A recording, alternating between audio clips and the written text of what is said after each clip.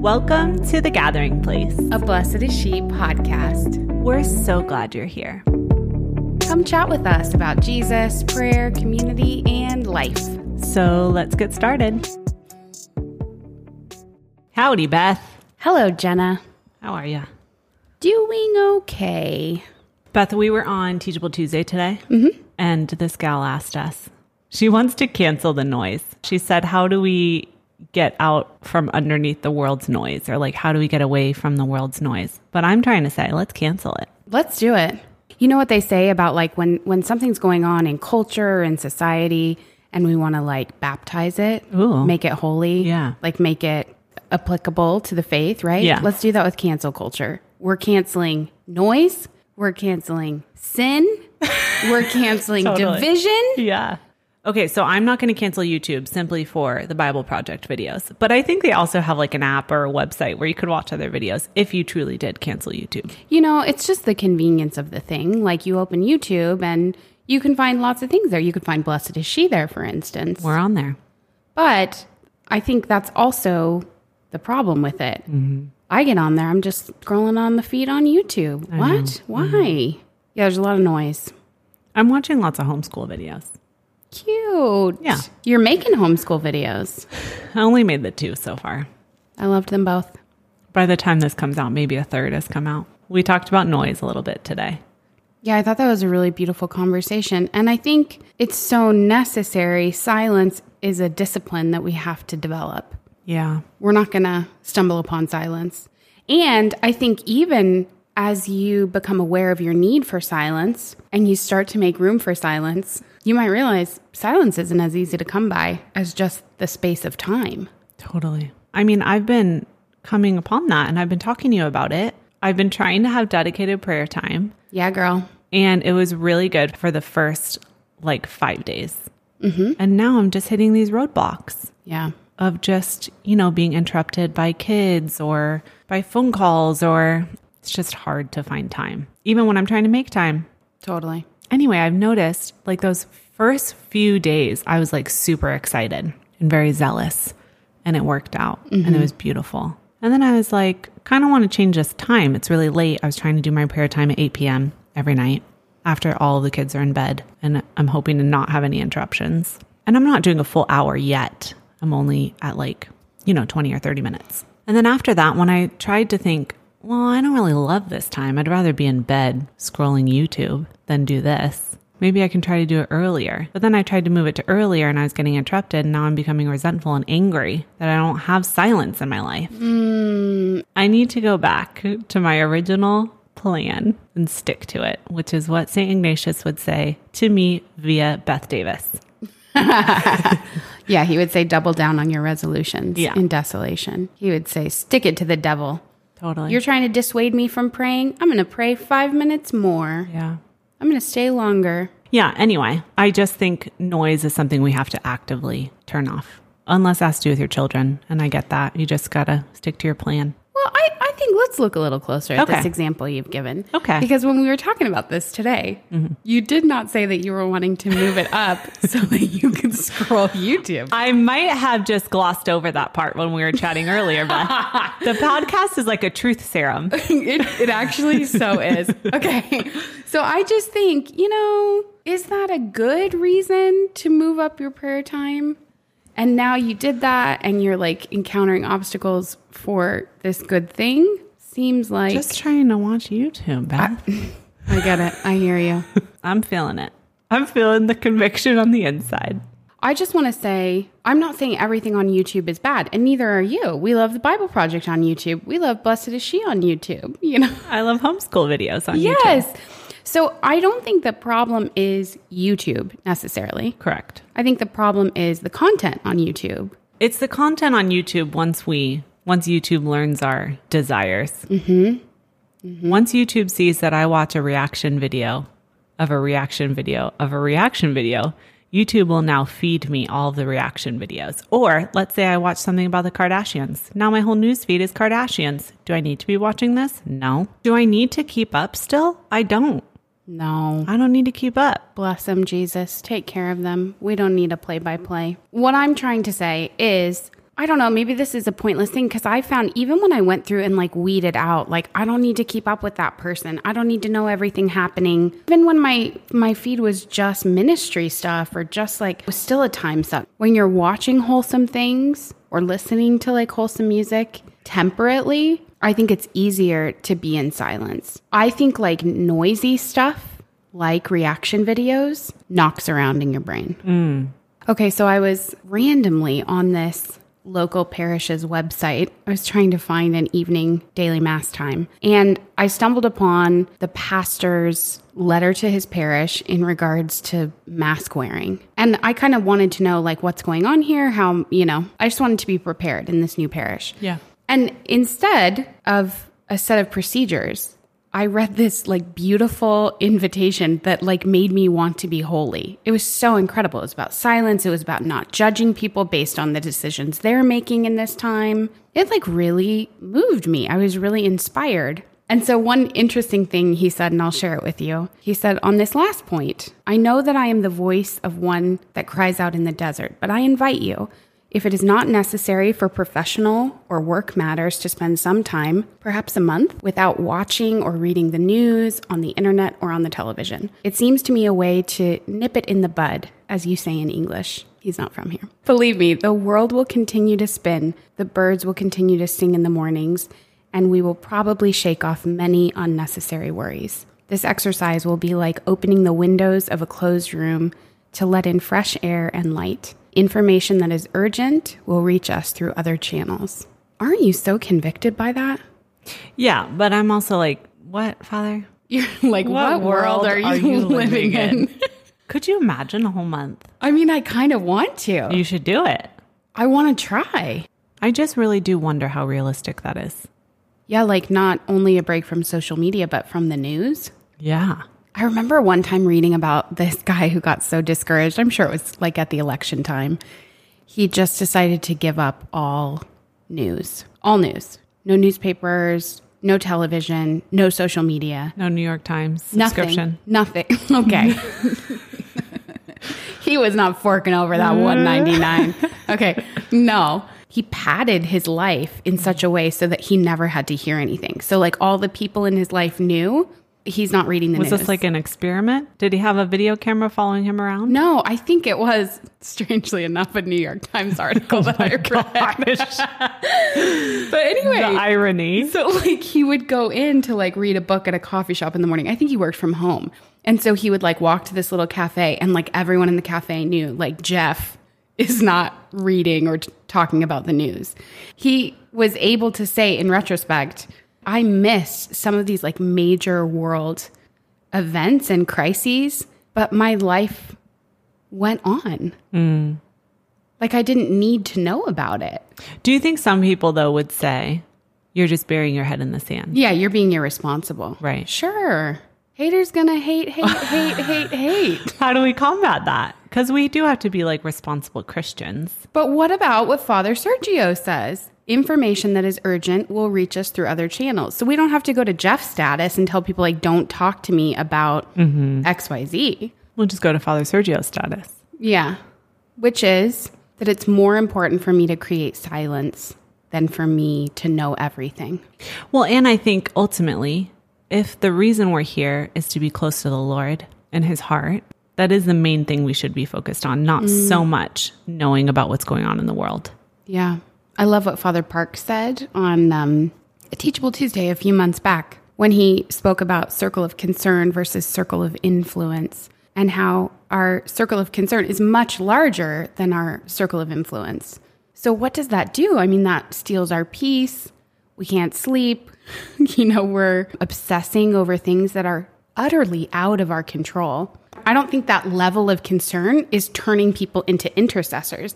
There's some kind of like subconscious or unconscious expectation or drive to like be a mature, smart, up-to-date person. Intellectual.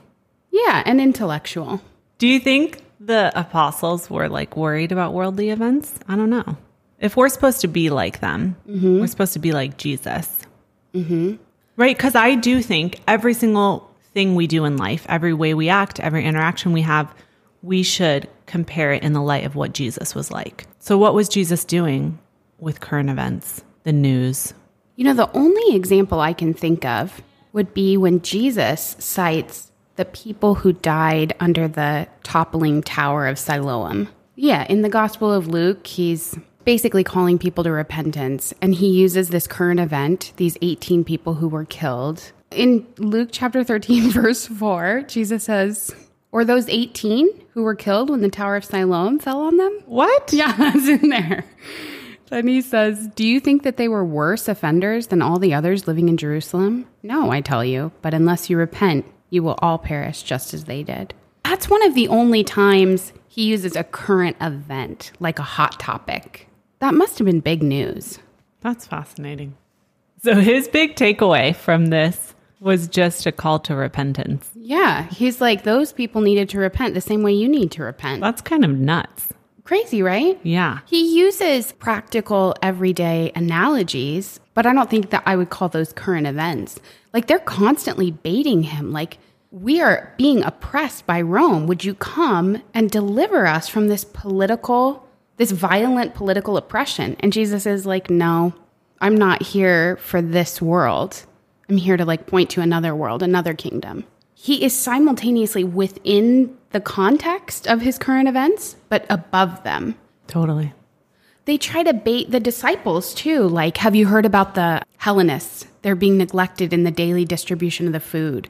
And that's a current thing that's happening in the church. And Paul does a lot of this. Paul is reacting a lot, Mm-hmm. I'm hearing about incest in this church. I'm hearing these people aren't being fed at communion in this church. They're doing more of that. But Jesus, I don't see a gospel precedence for Jesus talking about current events. It's kind of crazy. Yeah.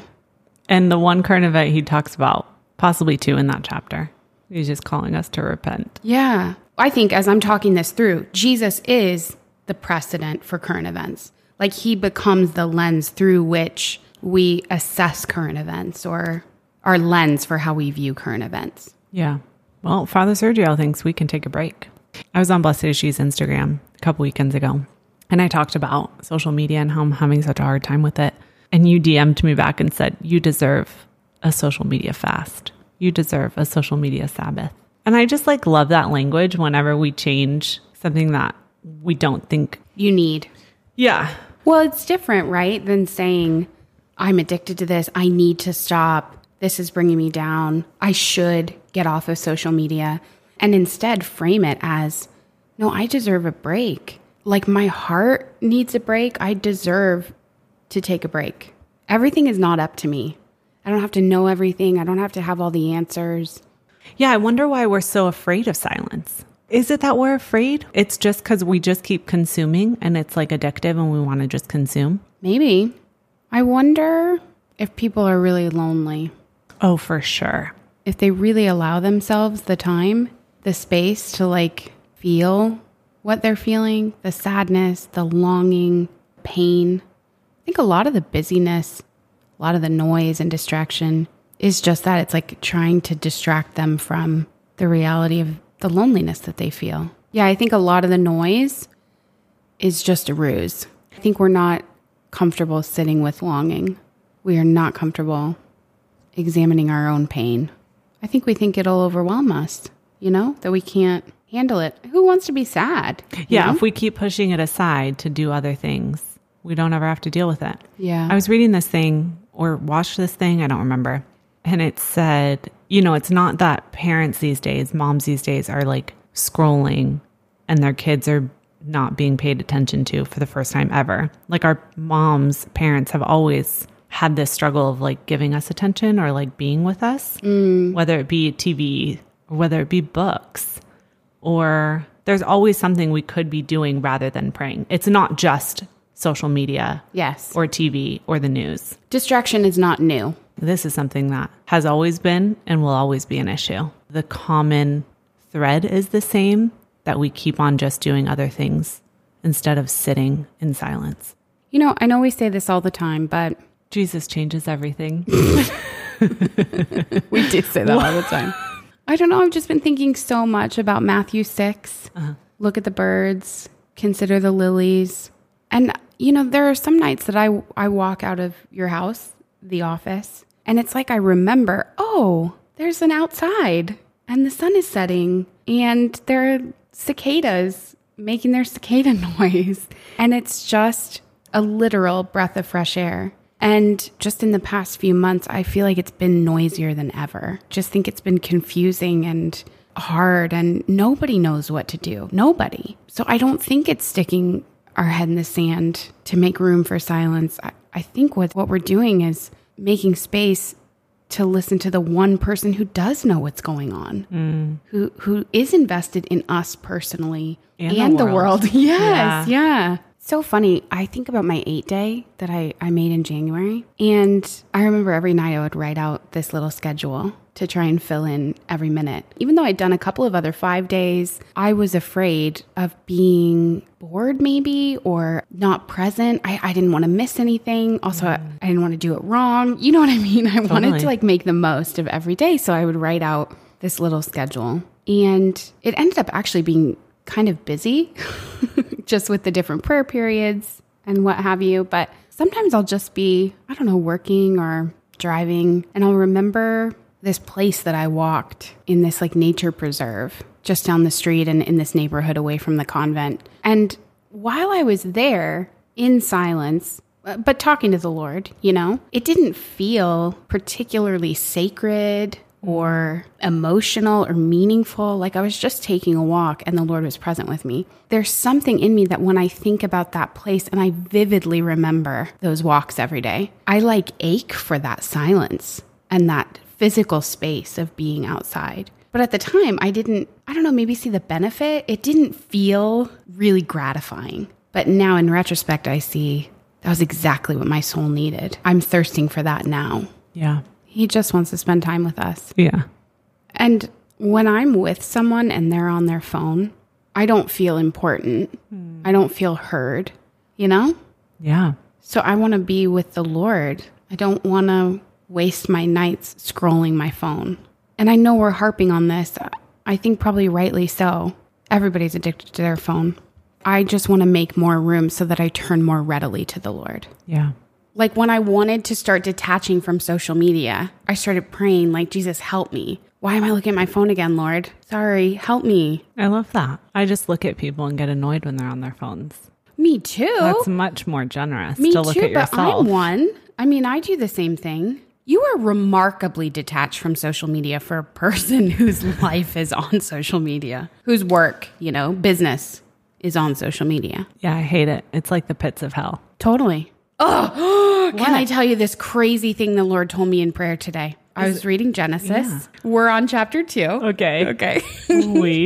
Jenna and I are reading Genesis chapter 2. And I realized in the creation story that when God lays before them the garden and is kind of giving them the welcome tour, he says, and here's the tree of life, and here's the tree of knowledge of good and evil. And I was so struck that they didn't want to eat the fruit of the tree of life. I didn't even remember hearing about the tree of life being in the garden. Why didn't they want to eat that fruit? Why did they eat from the tree of knowledge of good and evil? And I don't think I was judging them. I just think I was so flabbergasted. And the Lord had said to them, if you eat the fruit of the tree of knowledge of good and evil, you will die. He said that just a few verses above. Literally before them, tree of life, tree of knowledge of good and evil, aka death, and they chose death. So I was just kind of sitting with that. And it's so fascinating. The Lord brought to mind how I was scrolling Twitter last night. And again, none of this was audible words. It was literally I saw the Twitter feed. I understood. It was just a Holy Spirit moment of understanding that consuming of destruction is me choosing fruit from the tree of knowledge of good and evil. Wow. Isn't that crazy? Yeah. But it's just like scrolling on Twitter. We're just passing the time. People don't look at that and think that's sinful or that's wrong. Maybe it's a waste of time, but no, we're actually choosing death. Yeah. I'm just over here. It's the pits of hell. Yeah. It's horrible. I don't know. I don't have words for it. We have to know everything. We have to see the response to the response to the response vid. Oh, yeah. I'm not. We have to see the dissection of the response vid. I find myself reading the comments and, Oh, I love comments. you know, we all do. Of course we do. You know who I love else the comments tree of knowledge of good and evil. I'm reading comments. My YouTube feed is all reaction videos to this one video that I watched one time. Yes. I stop and ask myself, why do I care about that? Because then I listen to the reaction. I think, oh, they're kind of right. I can see that. There's a lot of reason there. Yeah. Then I come over to this other side. Whoa, well, that makes sense. That's probably the way they were raised. I get that. And over here, that's their experience. That thing that drives us that we have to know.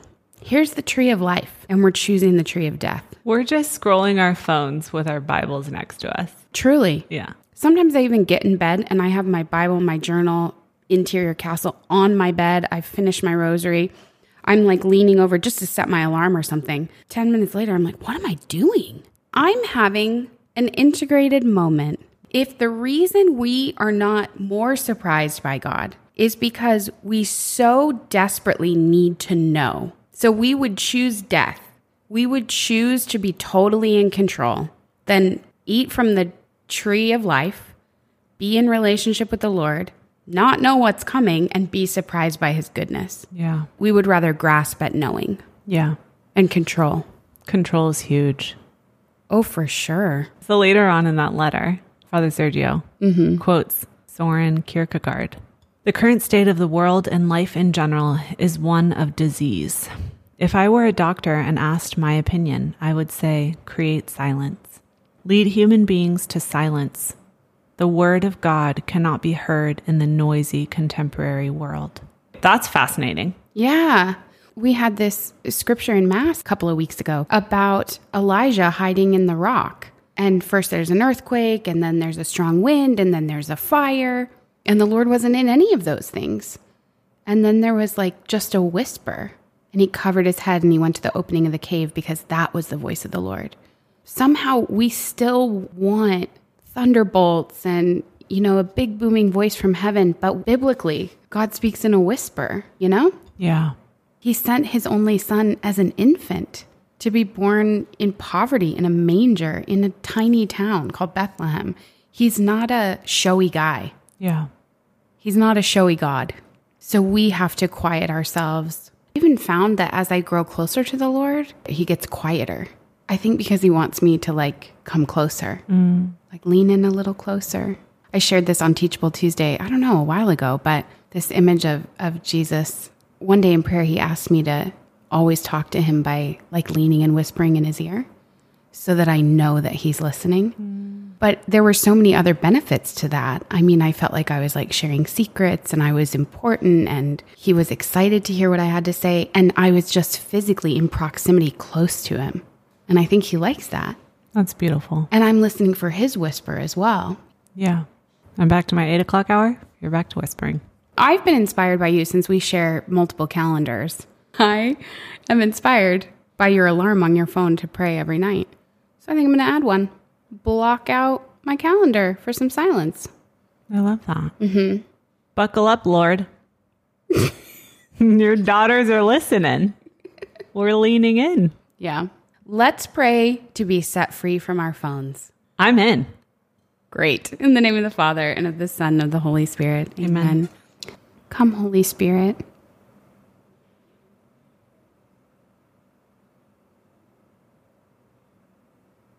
God, we're listening for your voice,